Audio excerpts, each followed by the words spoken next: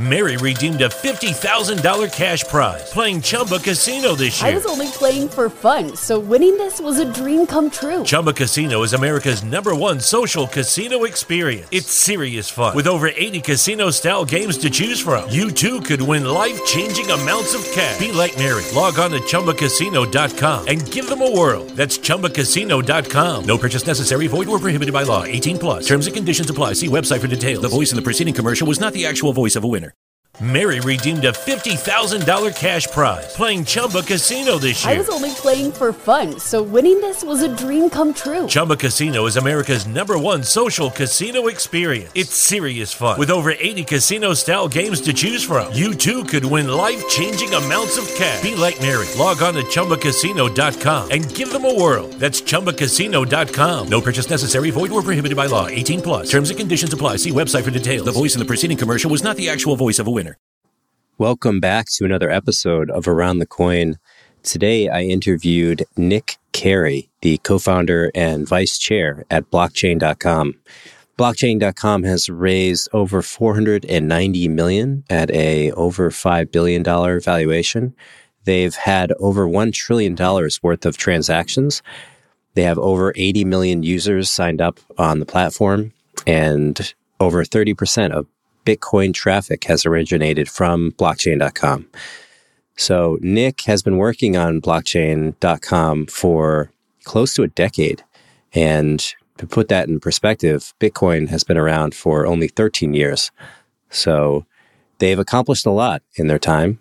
In 2015, Nick was named the European Digital Leader of the Year. He is the founding commissioner of the Blockchain Sustainable Development Project, and he co-authored The Future is Centralized. He speaks 3 languages, and he is clearly very passionate about digital disruption. We talked about the impact that crypto is having on a global scale at the time and place where we are now with the Ukraine and Russia tensions rising. We talked about the impact that people coming online for the first time in different parts of the world are going to have on the global economy, both for developed nations and for up-and-coming nations. We talked about his nonprofit, Sky's the Limit, where he is helping to give grants out to people who are starting projects, raising money to help improve the world. And I deeply enjoyed our conversation. Nick is an incredibly smart guy and has a lot of knowledge and experience to share. So I hope you enjoy this conversation as much as I do. I bring you Nicolas Cary.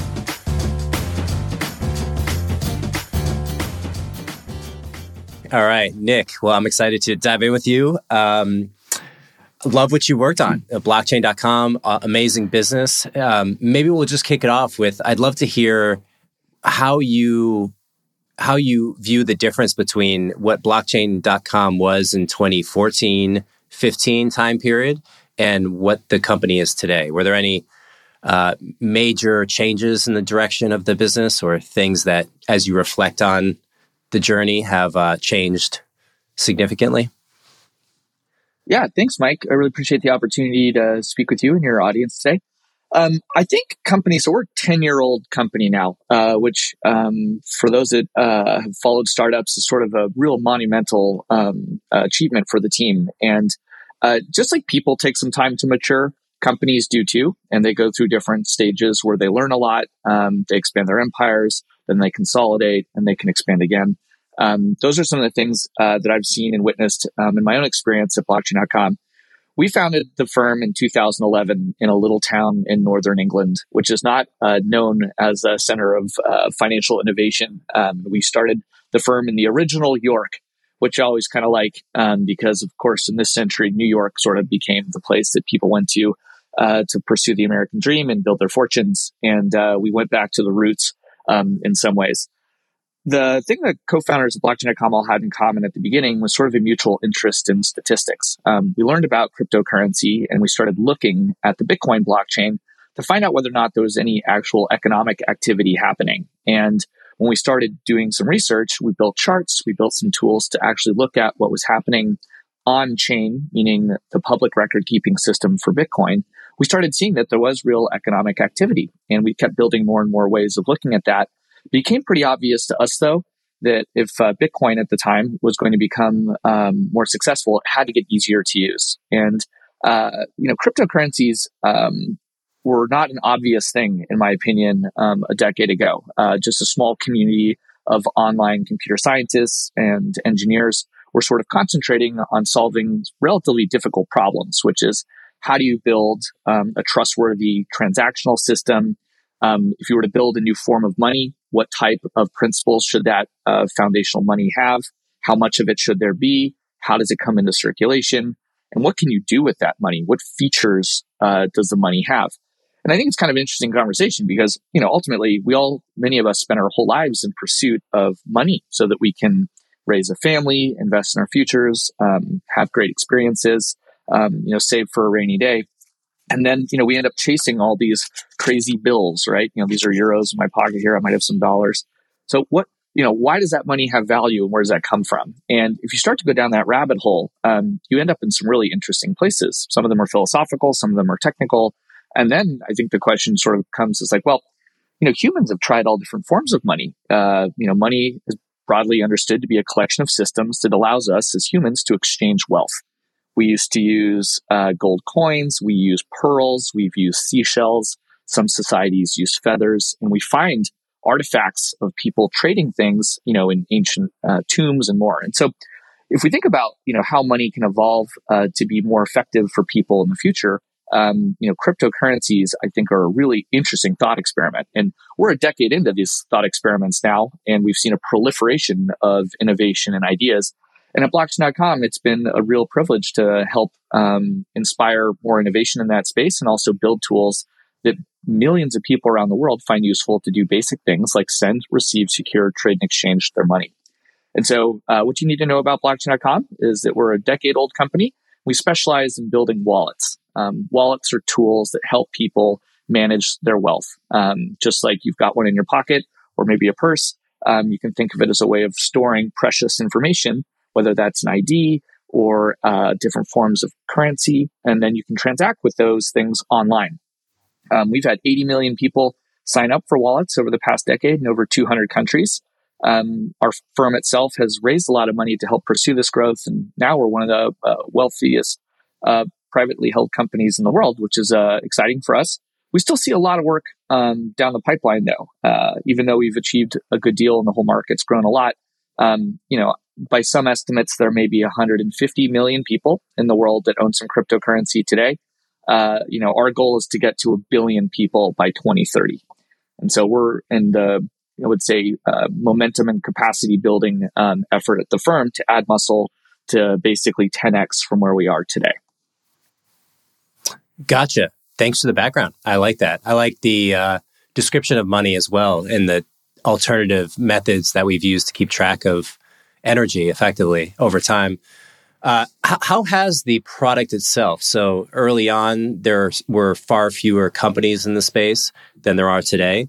How do you think about, as a founder, the journey with regard to the competitive landscape? Not to highlight other companies, but there are a few major parts of the crypto ecosystem that companies have solved, like the onboarding from existing fiat banks into crypto, the storing of wealth, the exchanges themselves, and then all the other sort of DeFi and NFT aspects that keep flowering on as crypto grows. How do you think about where initially you need a wallet to hold money, right? That's 2011, 2012, 2013.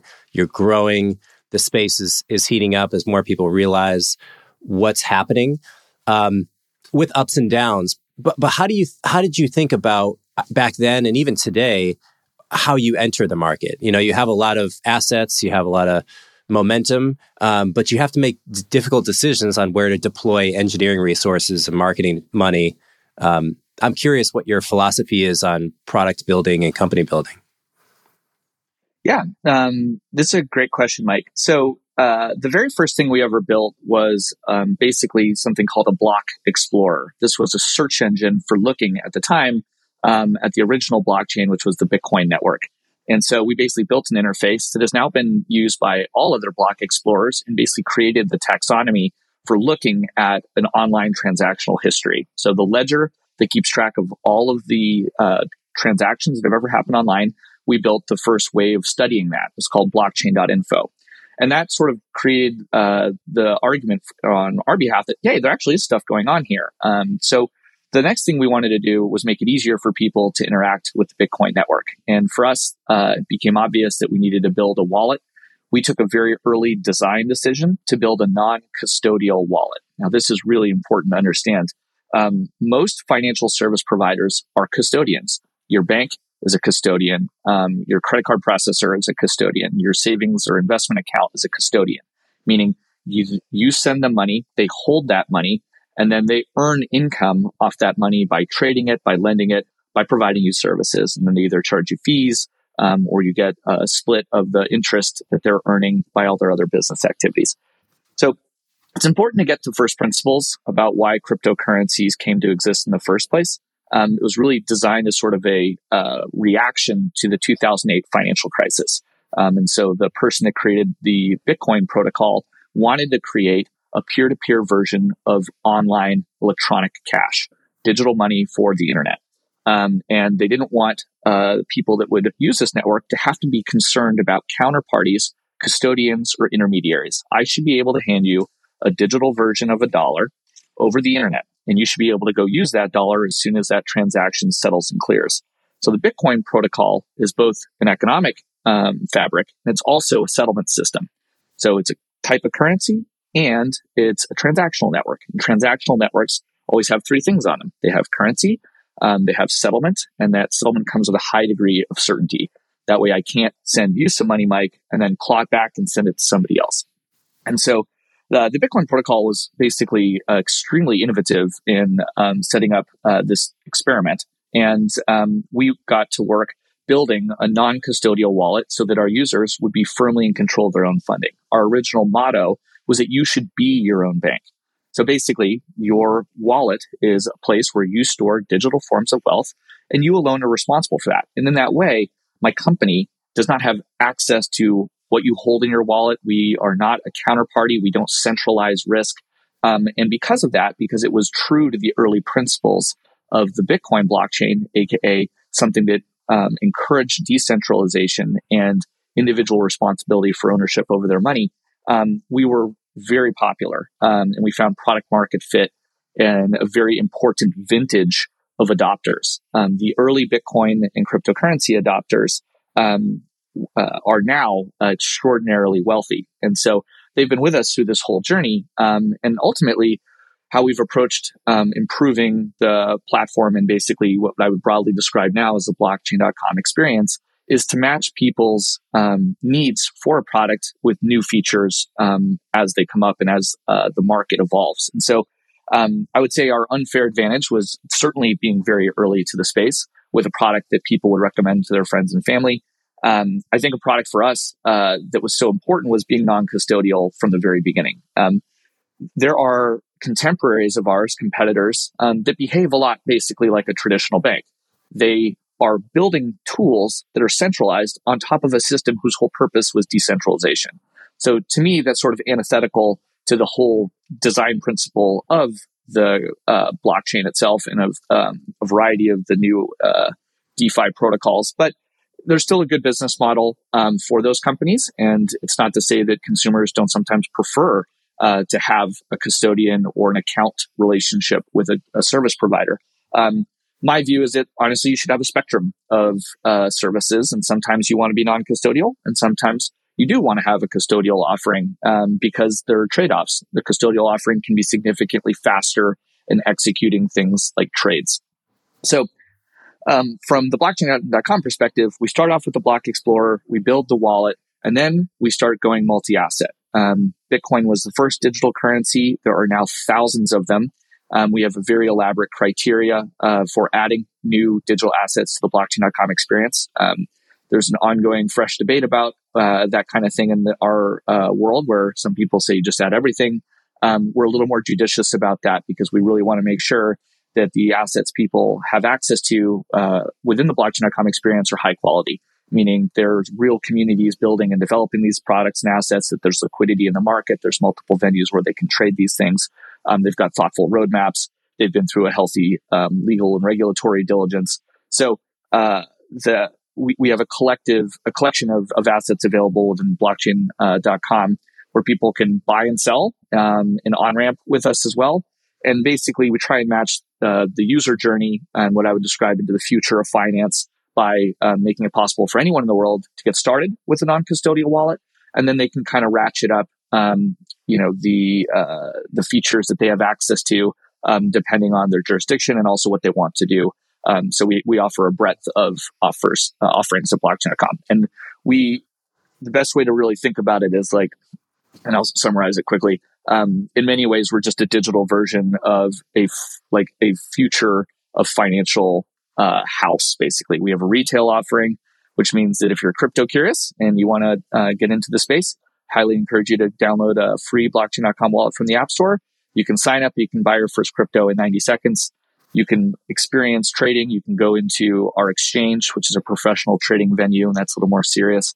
And then we have an entire institutional offering, which is far more sophisticated, where we work with high net worth individuals, family offices. We run bespoke financial services. We work with existing financial institutions to package up digital assets in a regulated way for them to have access to those as well.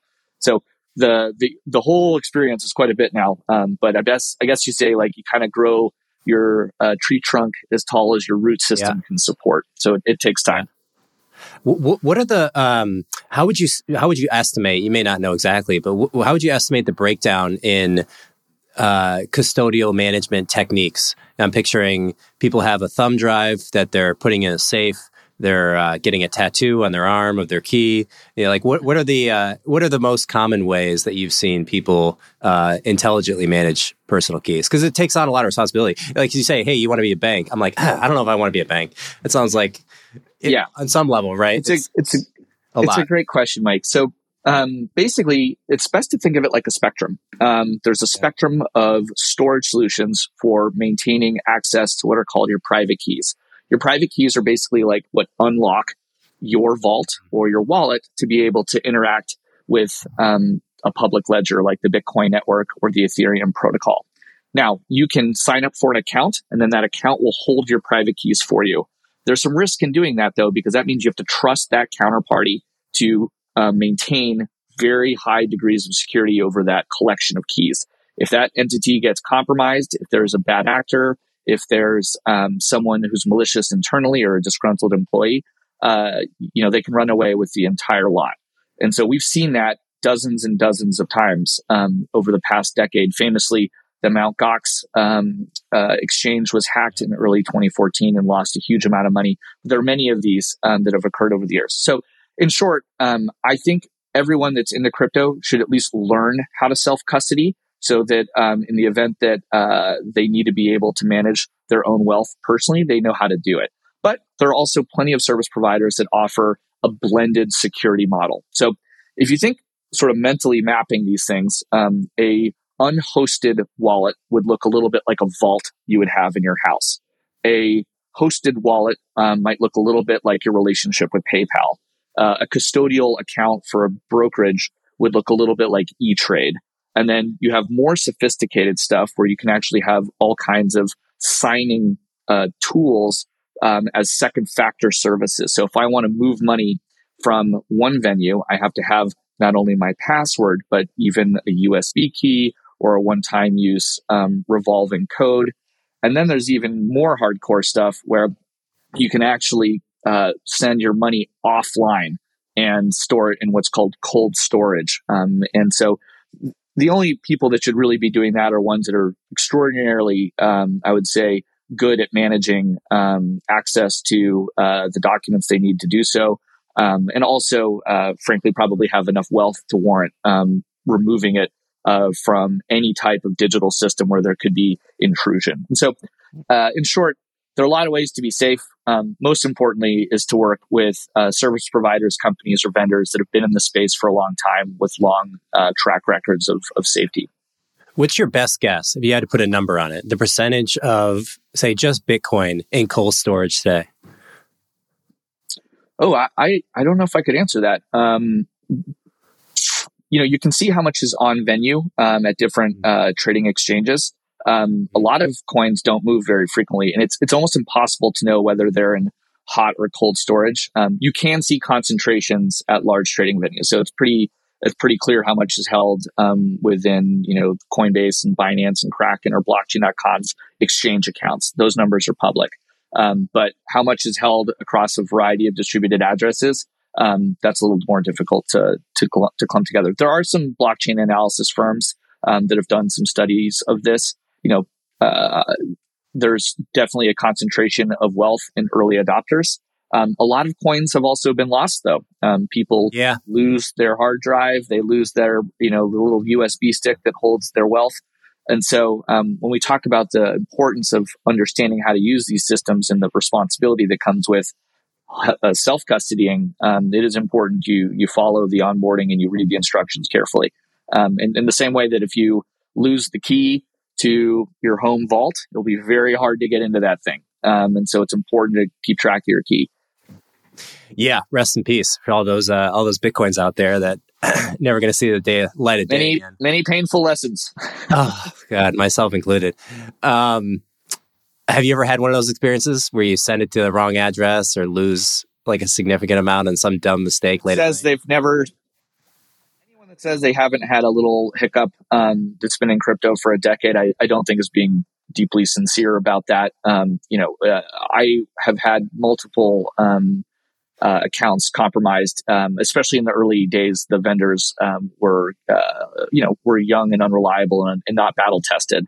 And so, while we were, figuring out what was going on and mapping the market, you inevitably, there's some collateral damage that happens in any early market. If you own crypto and leave it on the exchange where you bought it, like Coinbase, that is a mistake. We've heard the news lately. Exchanges closed, accounts frozen. We're learning the hard way that crypto on exchanges is not really in your control. So what can you do about it? Well, you can get a crypto wallet and control the crypto yourself. And that's why today's show is sponsored by ZenGo. These guys realize that storing Bitcoin and storing crypto yourself can be difficult. It's risky to keep private keys. They realized this and said there's got to be a better way. So they created a crypto wallet that is fully recoverable. So say goodbye to lost Bitcoins. And the security of this wallet is incredible. It's a hacker's worst nightmare. They use a 3-factor authentication, including 3D biometrics, so no one can access your wallet except for you. And ZenGo realizes that at different levels of the crypto journey, you have different needs. So they offer 24/7 support and have real people that are available to contact directly within the app. They have a bunch of different coins, Bitcoin, Ethereum, Tezos, and more, and they have all sorts of NFTs available as well. So now for the first time, you can keep your crypto safe with the same tools that the big guys have used for years. Download ZenGo, that's ZenGo, and use code ATC to get $20 back on your first purchase of $200 or more. That's $20 back for your first purchase of $200 or more. Use code ATC and check out ZenGo. Mary redeemed a $50,000 cash prize playing Chumba Casino this year. I was only playing for fun, so winning this was a dream come true. Chumba Casino is America's #1 social casino experience. It's serious fun. With over 80 casino-style games to choose from, you too could win life-changing amounts of cash. Be like Mary. Log on to ChumbaCasino.com and give them a whirl. That's ChumbaCasino.com. No purchase necessary. Void where prohibited by law. 18+. Terms and conditions apply. See website for details. The voice in the preceding commercial was not the actual voice of a winner. Mary redeemed a $50,000 cash prize playing Chumba Casino this year. I was only playing for fun, so winning this was a dream come true. Chumba Casino is America's #1 social casino experience. It's serious fun. With over 80 casino-style games to choose from, you too could win life-changing amounts of cash. Be like Mary. Log on to ChumbaCasino.com and give them a whirl. That's ChumbaCasino.com. No purchase necessary. Void where prohibited by law. 18+. Terms and conditions apply. See website for details. The voice in the preceding commercial was not the actual voice of a winner. Yeah. And would you agree that it makes sense to say that we're at a point now, 10 plus years after Bitcoin has been around and early companies have been around, where there's enough technical concern, technical skill, regulatory concern, to where you put your money in, you pick at one of the top 20 wallets out there, and realistically, you're looking at like a 99% chance that it'll be fine. I mean, even a bank could lose your money, right? Like banks do and have, but do you feel like as time goes on, these organizations are becoming more secure, or is there some black swan event that we could potentially be overlooking? Well, there's always the unknown. And so, you can spend a lot of time being worried about that. I can't speak on behalf of the security practices of the top 20, whatever. Anybody that's new to this is, I would say, probably hasn't experienced enough of a significant battle testing of their product to warrant putting large amounts of your trust in. When I talk about the enduring trust that service providers that have been operating the space for a long time, they take care of their customers. They get recommended by other users. They've been doing this for a long time. They have learned a lot in order to achieve those results. So, in short, it's just important for people to do their research. Yeah, I think that's a safe answer. What products at blockchain.com have not worked? Have there been ideas where you guys were sitting around the table thinking like, hey, we got to make a blockchain.com ICO token or spin up some NFT, or where you got past R&D, you're building something, or maybe even launched it and then realized, hey, this was not a good idea, and then ended up scrapping it? Anything come to mind? Yeah, I'm trying to think. So in the early days of blockchain.com, there was this sort of constant discussion in the crypto space, which was like, there's a chicken and egg problem. There's not enough places to go spend your crypto in the real world. So, we need more merchants to adopt places, basically build point of sale systems for, bars and restaurants and coffee shops and real places in the world to go transact in. And so we had built a tool that allowed basically merchants to catch Bitcoin, and it was just a QR code would appear on an iPad or on an Android, and you could basically immediately set up a wallet to accept payments in crypto. The reality was that the way merchant processor sales work is you literally have like a giant sales force that runs around and is like, hey, you should install this new cash register or new till or new system to accept payments. And the reality was that no one, there weren't a lot of people that were super receptive in the early days to have a cash register, a credit card processing machine, and an iPhone, and having to train their staff to figure out how to use these different systems, and then also want to accept crypto. And so, in short, I don't think the market was ready for that back in 2014. Even though we really wanted it to be a reality, and we wanted to be able to spend our crypto. And so we were able to form like a small collection of small retailers, at least around the office, where we could spend some of our crypto. And amazingly, just speaking for a very specific example, the coffee shop that was below our office, we taught that guy how to use crypto. All of our teammates would go down and buy coffee and pay in Bitcoin. And he earned so much Bitcoin and held on to it because he understood the value of owning this alternative asset class. He was able to open a second coffee shop 4 or 5 years later. Because I thought you were going to say, I thought you were going to say he was going to be able to buy Starbucks if he held on. Right.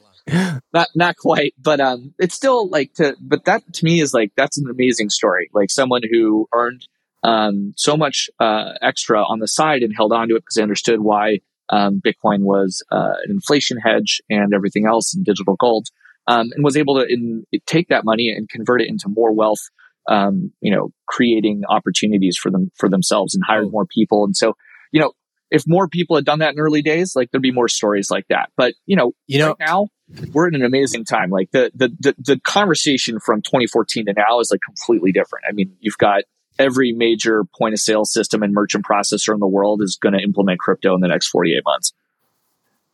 Yeah, that's a big statement. Funny aside on this. We started this podcast in 2013 and in 2014, we started talking a lot about Bitcoin. And I had no idea what I was talking about, but I had a co-host who was really smart, Brian Rommel, and he was mining, and he had all these rigs, and he would always be like, "Oh yeah, how do you not know about Bitcoin already?" And so we'd spend hours and hours and hours talking about it.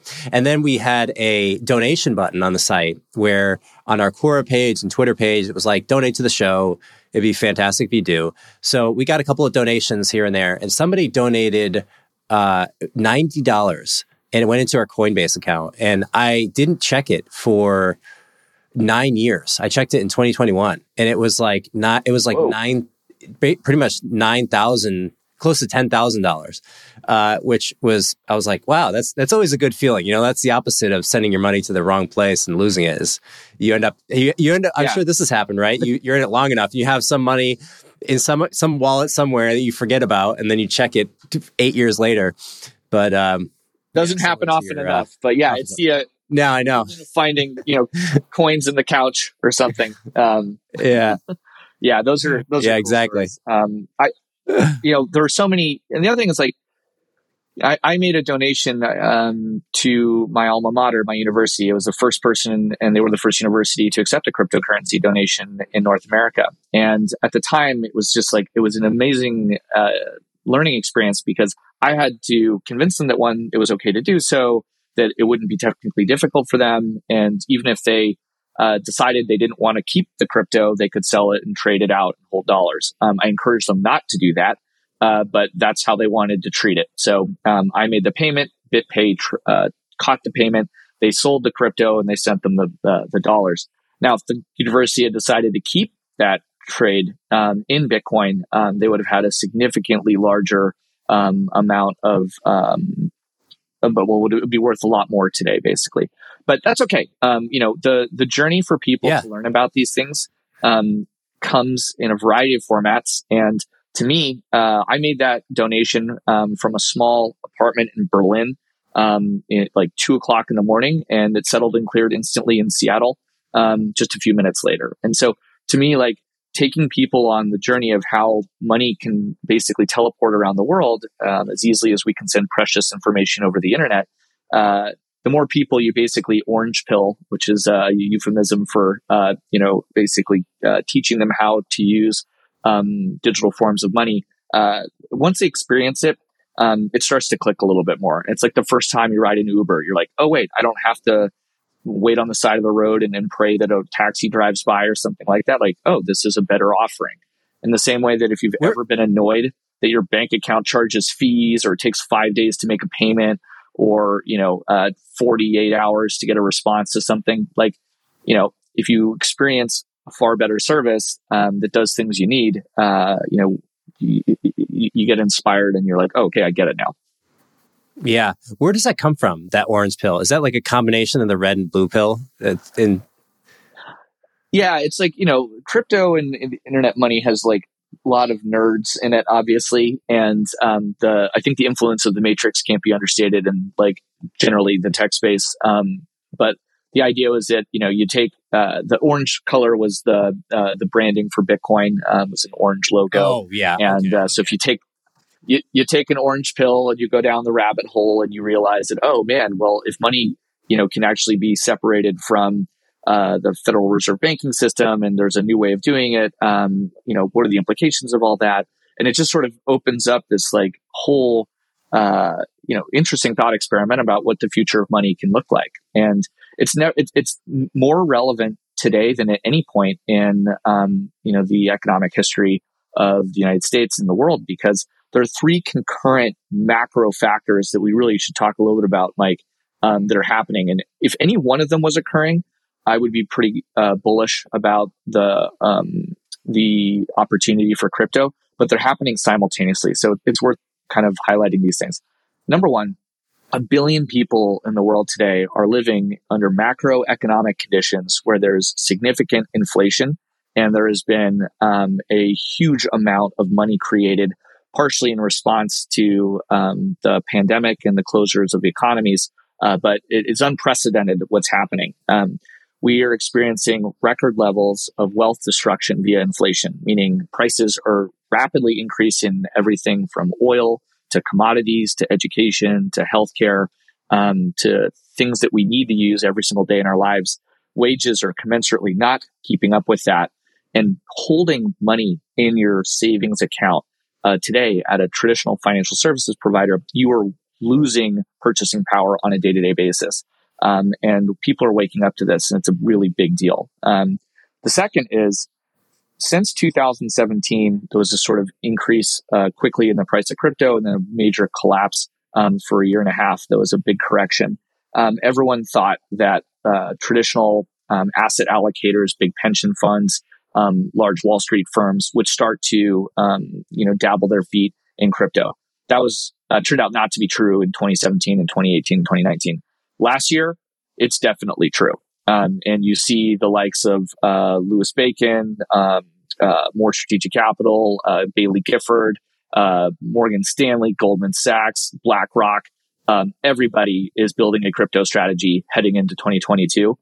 And so the largest allocators of wealth in the world have not yet started to take bites out of this pie, and they are all gearing up to do so. And so that's a big, huge change. And they are doing so for two reasons. One, they understand that digital assets are themselves an asset class that they can diversify into, and they should.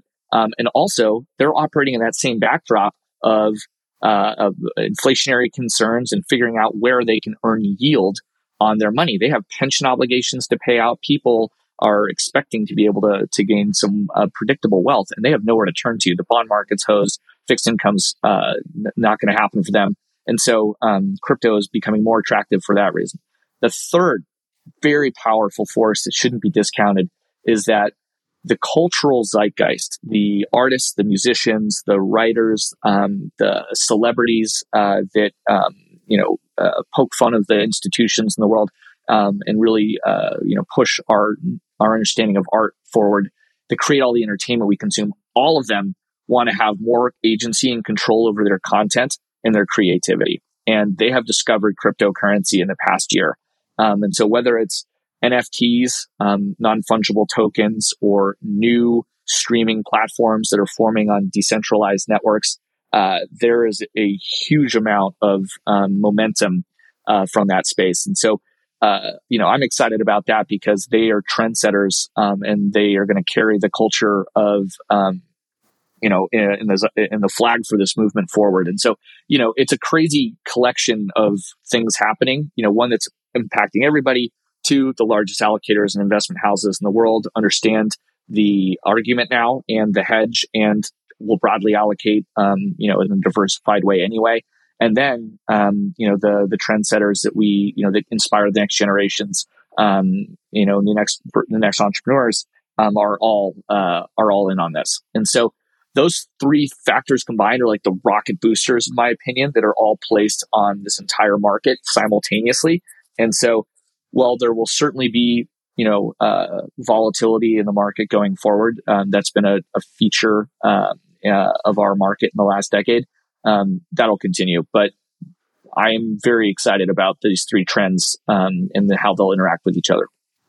Have you heard the attitudes of the investment managers on behalf of the institutional funds, the really large bank accounts that are coming into the space? Do they think about this as, we want to, I can't imagine them spraying and praying where they invest in, 150 different projects, but I also can't imagine that they're going to be incredibly consolidated around Bitcoin, Ethereum, top 5 or so.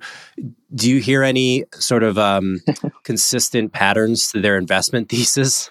Or how do they even, because I'm sure they come into this blind, right? They don't know.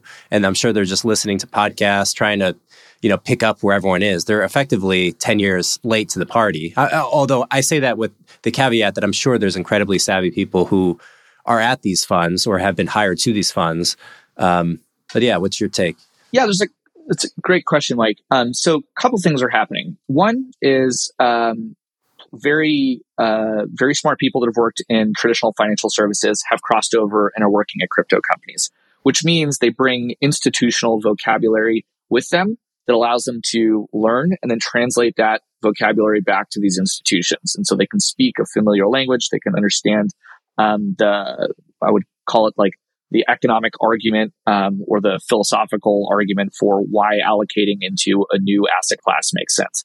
And so the different people need to hear a different story. And what's interesting about crypto is some folks are in it for a digital gold argument or a hedge against inflation, or they want to capture some of a Web3 opportunity, or maybe they see the value of the metaverse and they want to buy into some of the transactional, bandwidth of that future world. There are a lot of different things that convince traditional asset allocators that this is a good thing. But really, the street, aka New York, is broadly just starting to see this as another widget they can trade. And they go down the journey by starting with Bitcoin, because that's sort of the most important thing to wrap your head around, which is this is a scarce digital asset. It's the oldest one. This is how it works. There's 21 million units. The units come into circulation at a fixed and predictable schedule. It's extraordinarily liquid. You can get out of the position pretty much any time, and there's sophisticated markets to hedge your risk in there. And that is like enough. People go, okay, I get that. Then you talk about Ethereum and you describe, a worldwide computer that can basically execute contracts, and you can build all kinds of other feature sets on. That gets pretty exciting if people think about that. The further you go on down, I would say, the rabbit hole, you end up, talking about decentralized finance and owning a bit of what that could look like. And then ultimately, you can also invest in companies. And so, just today, Bain Capital announced a large strategic crypto fund. Sequoia has a giant crypto fund. Lightspeed has a giant crypto fund. Paradigm has a giant crypto fund. And these are all investing sometimes in companies that are building the picks and axes. Sometimes they're investing in the protocols that are building the instruction sets for how to create agreements over the internet. So there are a lot of ways to get exposure to crypto, and it depends. But I think most people have to kind of, just like when you go into school, you've got like course 101, course 102, and course 300. You have to scaffold the argument, basically. In my view, it still takes like a bit of a learning journey, but these guys are coming up that learning curve very quickly. And if you look at just the performance of the market over the previous decade, everything that was like molecular isn't doing so well. Like infrastructure projects, buying trains, building toll roads, some of it's doing okay. Tech equities, with the exception of the past 6 weeks, which have been brutal, have done extraordinarily well. NASDAQ has vastly outpaced the S&P 500. That speeding up seems to be an obvious trend. And by 2030, it looks to me and a lot of other analysts that, the internet will be the largest contributor to GDP globally, its own economy. And so if the internet is this great coordinator of human time and talent, it needs a way to coordinate capital very efficiently. And crypto is specifically uniquely designed to be a transactional and financial network for the internet. And so if you see these trends, it's just sort of like, okay, of course I want to own a portfolio of different things to manage risk in the market. But I also want to own some stuff that is innovative and building on to future trends. And so in that way, I would say the large asset allocators and institutions definitely get what's happening, and they're designing their strategies to, hold a little Bitcoin, invest in some Ethereum projects or protocol, or in Ether itself, a DeFi basket, and then also place strategic capital and venture bets into companies that are helping build this infrastructure and support these communities.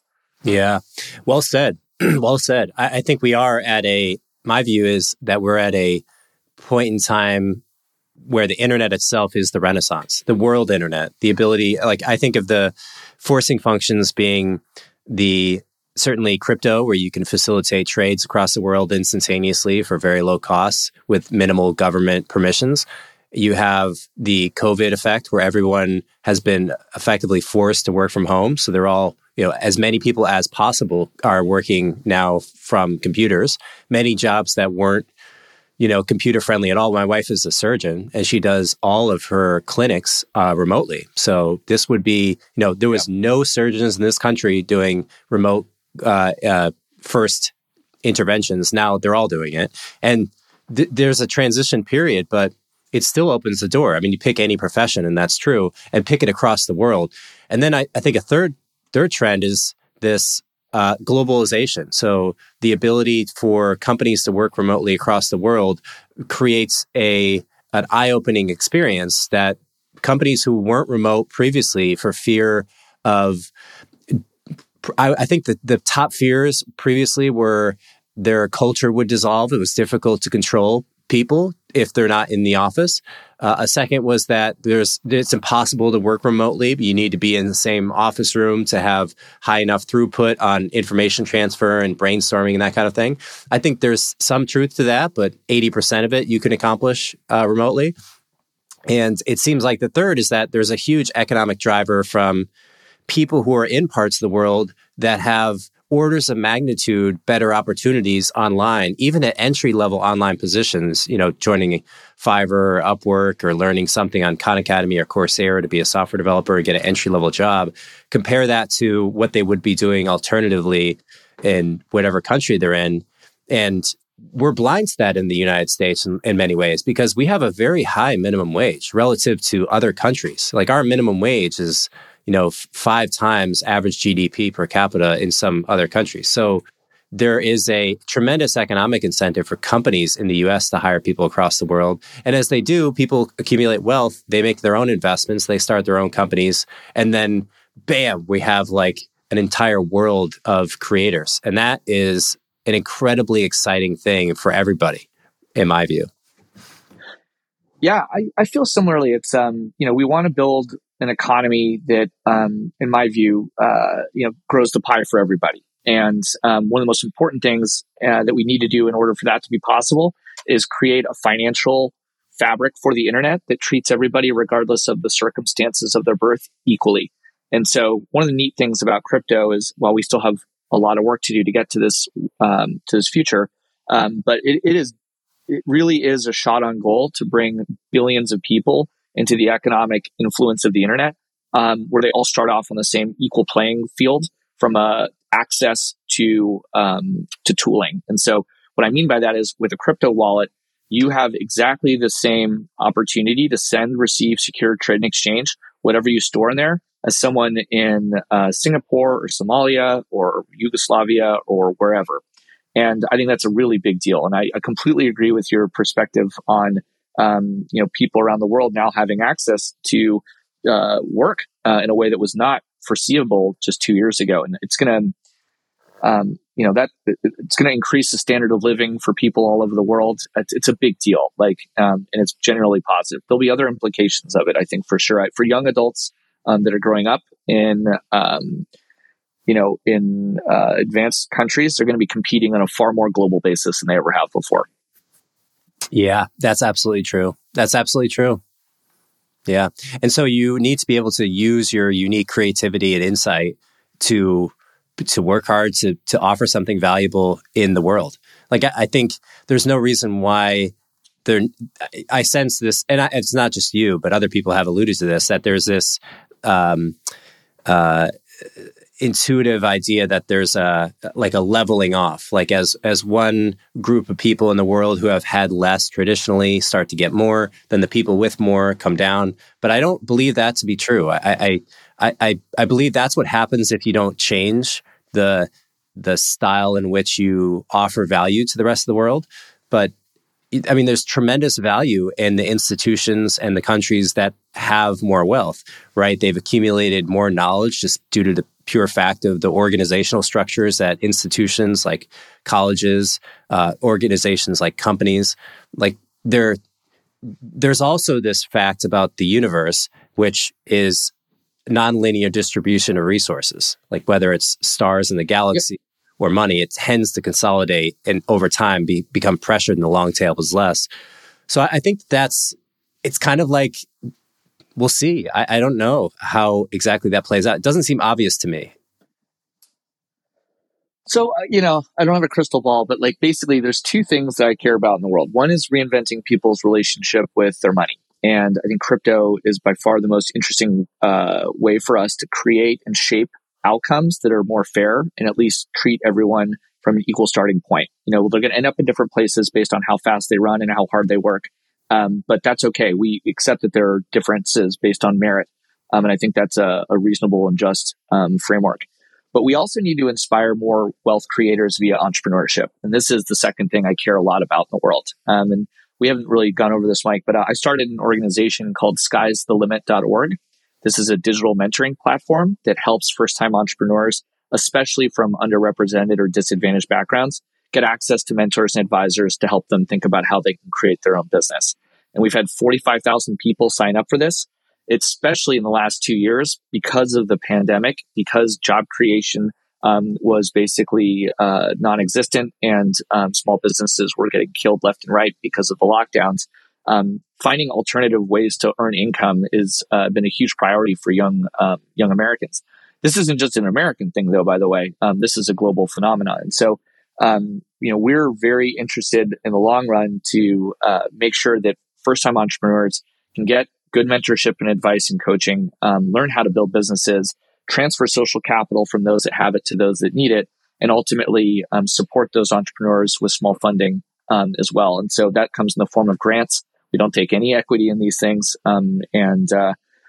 So anyone that's out there thinking about, if you don't know where to get going or where to start, that's a great place to go is you can visit sky'sthelimit.org and get some free support. And in the long term, we need to inspire more entrepreneurs to take risks. And we also need those entrepreneurs to look more like the composition of our society. So we need more Black, brown, female entrepreneurs gaining experience, creating wealth in their communities, passing down the skills for how to do so. Wealth begets more wealth, grows the pie for everybody. And it has long-term beneficial impacts, raising standards of living and much more. And so, it's an absolute falsehood that big companies create most of the jobs in the world. It's not. It's small companies that create the largest amount of jobs, new jobs. And so we need to, there's an interesting moment, an opportunity right now, both across the United States and around the world, to invest more in our small business community and inspire the next generation of entrepreneurs to take up the mantle and build stuff that people find useful. And if they do that, it's a win-win. Mary redeemed a $50,000 cash prize playing Chumba Casino this year. I was only playing for fun, so winning this was a dream come true. Chumba Casino is America's #1 social casino experience. It's serious fun. With over 80 casino-style games to choose from, you too could win life-changing amounts of cash. Be like Mary. Log on to ChumbaCasino.com and give them a whirl. That's ChumbaCasino.com. No purchase necessary. Void where prohibited by law. 18+. Terms and conditions apply. See website for details. The voice in the preceding commercial was not the actual voice of a winner. Mary redeemed a $50,000 cash prize playing Chumba Casino this year. I was only playing for fun, so winning this was a dream come true. Chumba Casino is America's #1 social casino experience. It's serious fun. With over 80 casino-style games to choose from, you too could win life-changing amounts of cash. Be like Mary. Log on to ChumbaCasino.com and give them a whirl. That's ChumbaCasino.com. No purchase necessary. Void where prohibited by law. 18+. Terms and conditions apply. See website for details. The voice in the preceding commercial was not the actual voice of a winner. Yeah. It seems to me that if you have a computer and you have access to the internet, you're in the game, right? So like the barrier to play is so much lower, which, I have to believe. Yeah, just a smartphone now, right? Like that's seriously. Yeah. Yeah. Do you think there's anything that, because to me, I think about it like, okay, the thing that should be driving that often I think doesn't get shared enough about diversity and inclusion and these topics is that you fundamentally, from a selfish perspective, should want people, regardless of what they look like, but if they just you want everyone to be as productive as possible for your own selfish benefit. Like there's just more nice things in the world if everyone can contribute and operate at their maximum creativity and productivity. And I think that idea doesn't get shared enough. Almost like we go back to this idea before, like, well, if you have wealth, if you have money, then that means you're taking it from me, this zero-sum mentality, Where it's like, no, on the internet, like if I build an amazing app, that doesn't mean another app has to die. Like there's not a finite room in the app store. That's which has been true for the physical world. Like there's only so many gazelles, there's only so much physical space. But I just, that's how I feel about it. I'm like, I just selfishly want everyone to be creative and productive so that we just live in a better place. Look, there's a lot of there's so many big challenges in the world today, which can be met with commensurately ingenious opportunities to solve them, whether that's the climate crisis or income inequality or health tech that can improve, people's lives, mobility, all this stuff. Like there's dozens of new Einsteins out there that, because of the circumstances of their birth, they're not able to fulfill their full potential. And, one of the things, in my opinion, we have to do is build a financial system that treats everybody more fairly. And to me, crypto is not perfect, but because it does require some technical knowledge and you need access to the internet. So there are some barriers to entry there. Those barriers to entry are radically being decreased from a cost to entry perspective. And so I'm excited about that long term. I'm sure we'll have other challenges, and the internet is going to constantly, I would say, challenge policymakers and more, but that's okay. Yeah, we can and should do better, and we should shape a society that we want to pass down to our kids that is better than the one that we inherited, and that's just that seems like a good thing for everybody. Yeah, totally. When it comes to blockchain.com, the organization has raised 500 million, close to 500 million range. Certainly a lot of cash. Is there a focus on? Is there a double down of sorts internally where it's like, hey, we want to spend this money on distribution across the world, or is it more on thinking about building out deep technology layers? Like, how do you view the game that you want to win? Like, is it just mass adoption across the world for your basic products you have? And if so, if that's your mentality, I'm curious on on like what's happening now when I look at the LA Stadium, crypto.com, blockchain.com has their name on a bunch of jerseys out there. Like, is that what large crypto companies are thinking about, is like mass branding? That's a good question. So, at blockchain.com, speaking on the branding thing, it's been really encouraging to see, I would say, our contemporaries go out and spend enormous sums of money, doing brand and sports partnerships. I think you're going to see more of that. I think that's good. It's like a rising tide raises all ships in terms of increasing awareness. There's a famous book called Crossing the Chasm, which discusses how large communities become aware of new products or features or movements. And you basically have these like super early adopters that are, kind of influential evangelists. And eventually they convince 2 more people to do something. And those 2 people convince 4 to 8. And you kind of get this buildup. At some point, you have to cross this gap between, evangelical early adopters of something to a mainstream audience. And to me, we're definitely like well over that leap and are headed into, mass adoption. It's, which has kind of been the goal all along. From a company's trajectory perspective, my partners and I, we never had an interest in a getting quick and rich scheme. Like that is not what we were here to do. There were a lot of ways to do that, and we could have retired if we had decided that was what we wanted. At blockchain.com, what we're trying to do is have a long-term time horizon for achieving, I would say, social and economic outcomes. And we think on at minimum a 10-year time horizon. But Mike, I don't see it as like we spike a football at the end of some game and it's like, oh, we achieved like everything we set out to do. Because that's just not how it works. Like basically your company gets bigger, you add more muscle to it, you develop a culture, and that culture inspires more people to come participate and support your work.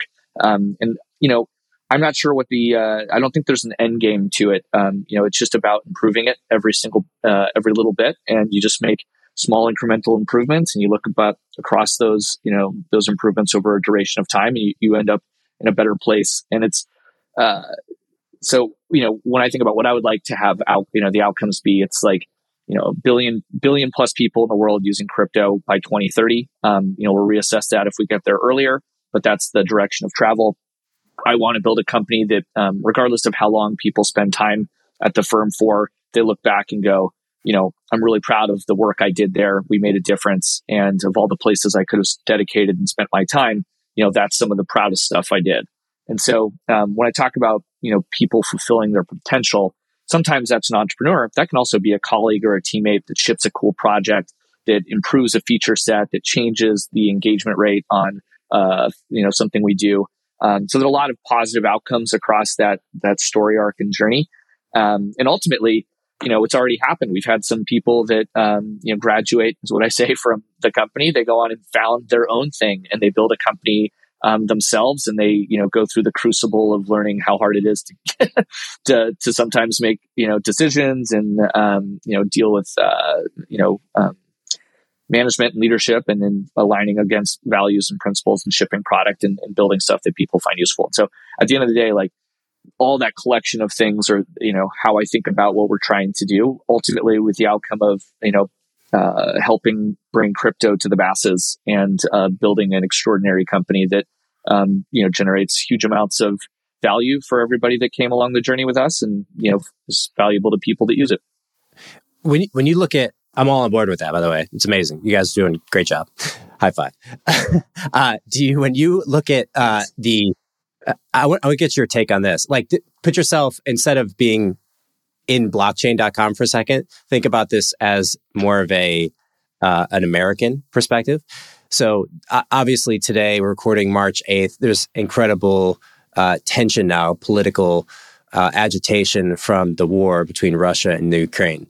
And arching that is this East versus West tension that we're all aware of.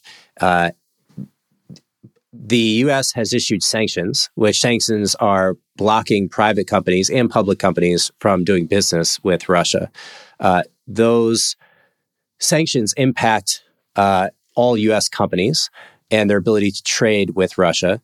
And the SWIFT network has gotten a lot of pressure from the European Union to shut down, to not make bank transfers in and out of Russia. And I think today, as of today, they don't allow bank transfers in and out of Russia. Do you see crypto companies, is the wise move for crypto founders? So say people are listening and they're running other companies that are significant in the crypto space.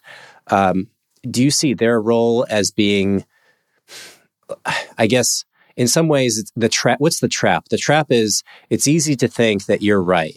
And so the persistent questioning of our philosophy, is our philosophy right?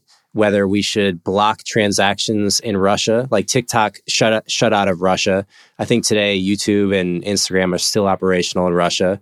And if you shut down operations in that country, that means those citizens of that country can't communicate with each other. And there's all sorts of externalities from that. Crypto is the same way. Like, it's not obvious to me whether banning it is a good thing or a bad thing. Do you have any philosophies of operation that you'd like to share to other people who are running crypto companies, or just mental models about how to think of this, especially as things can progress in a negative direction? Not saying they will, but if they do, it's helpful to have this mental model kind of fleshed out a little bit. I'm curious your thoughts on that. Yeah. So, as an American director of a firm, obviously we have obligations to comply with everything our democratically elected officials determine is necessary in order to to sanction, the Russian regime and their aggression toward Ukraine right now. So caveat all that, we obviously comply with sanctions. Crypto is interesting because it's a neutral technological fabric for exchanging precious information over the internet. Centralized service providers will definitely be required to enforce sanctions against Russian entities. It's not clear from my last study of it that individuals in Russia are actually included in those sanctions yet. Certain ones are, but I mean like Russian citizens. Ultimately, to me, defanging oligarchs and the oligarchs and leaders of the world that are dangerous, the easiest way to do that is to remove their ability to control money over their people. And so, in the long term, I think because the principles of crypto generally lead toward a freedom of ownership over your assets, most tyrannical dictatorial nations in the world will not want to support or have crypto. And so if you look at the list of countries that have taken an aggressive posture toward crypto, almost all of them are dictatorial or tyrannical. And so in the tension between East and West, in terms of what kind of world economy and what kind of world values we want to lean into, to me, it's pretty clear, like we should lean into the internet, lean into freedom of speech, lean into freedom of ownership over assets and merit-based work, and export those values and encourage them. And so over the long term, I think it's going to be really interesting to see if the battle between grip, control, and censorship, especially from dictatorial, tyrannical, oppressive regimes, how that'll compete with open source, free economies that allow for the movement of goods, services, and precious information over the internet. And I'm hopeful that we'll land on the right side of all of that. But there's an initial reaction sometimes to try and overly control or assert dominance over things that are new. And crypto is tricky because without exaggeration, it combines everything that people and especially policymakers don't understand about technology with everything that a lot of people really don't understand about money. And it's combined those things. And so it's like really intimidating, and you can easily see how it would trip up policymakers or regulators. They would, just try and apply one concept or something to it. And it's just not that simple. Yeah. And so, in short, because crypto is neutral, there's concerns obviously related to whether or not oligarchs could bypass sanctions with crypto. Several members of the DOJ and other members of the U.S. government have basically said this is not a concern of ours.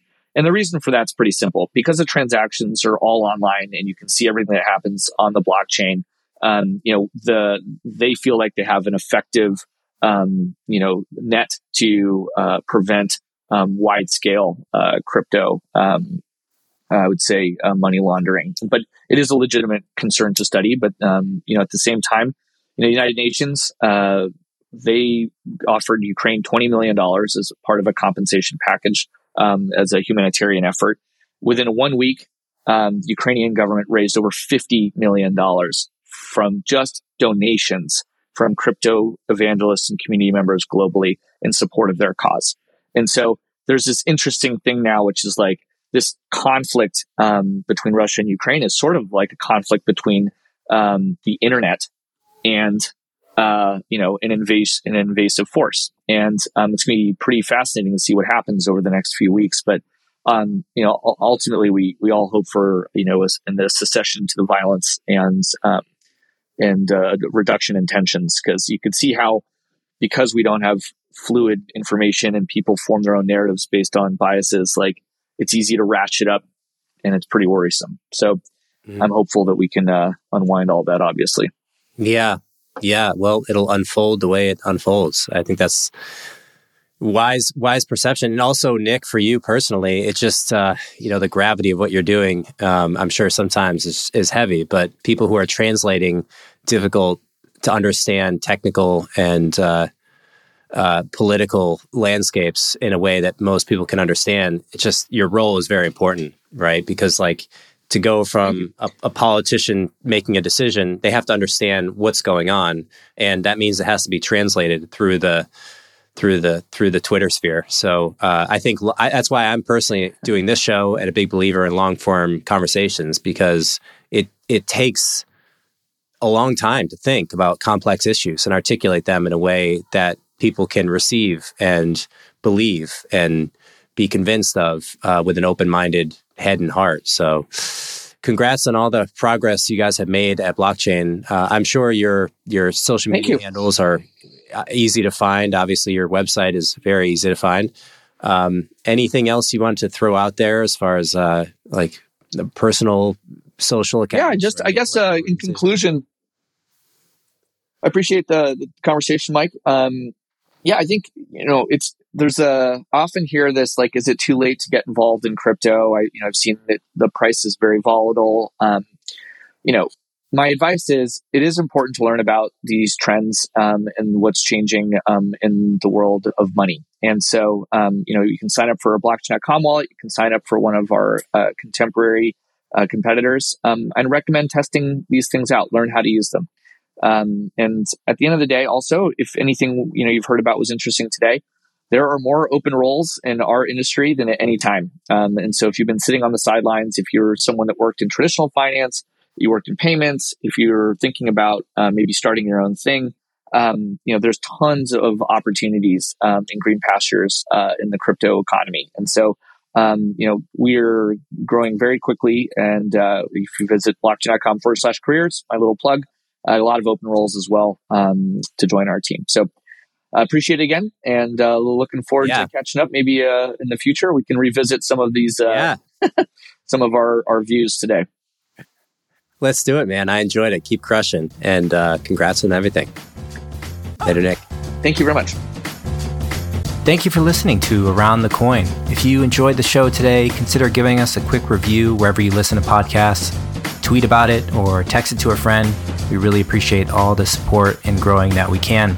If you have any guests you'd like us to bring on or feedback for us, don't hesitate to reach out. We would love to hear from you. Mary redeemed a $50,000 cash prize playing Chumba Casino this year. I was only playing for fun, so winning this was a dream come true. Chumba Casino is America's #1 social casino experience. It's serious fun. With over 80 casino-style games to choose from, you too could win life-changing amounts of cash. Be like Mary. Log on to ChumbaCasino.com and give them a whirl. That's ChumbaCasino.com. No purchase necessary. Void where prohibited by law. 18+. Terms and conditions apply. See website for details. The voice in the preceding commercial was not the actual voice of a winner.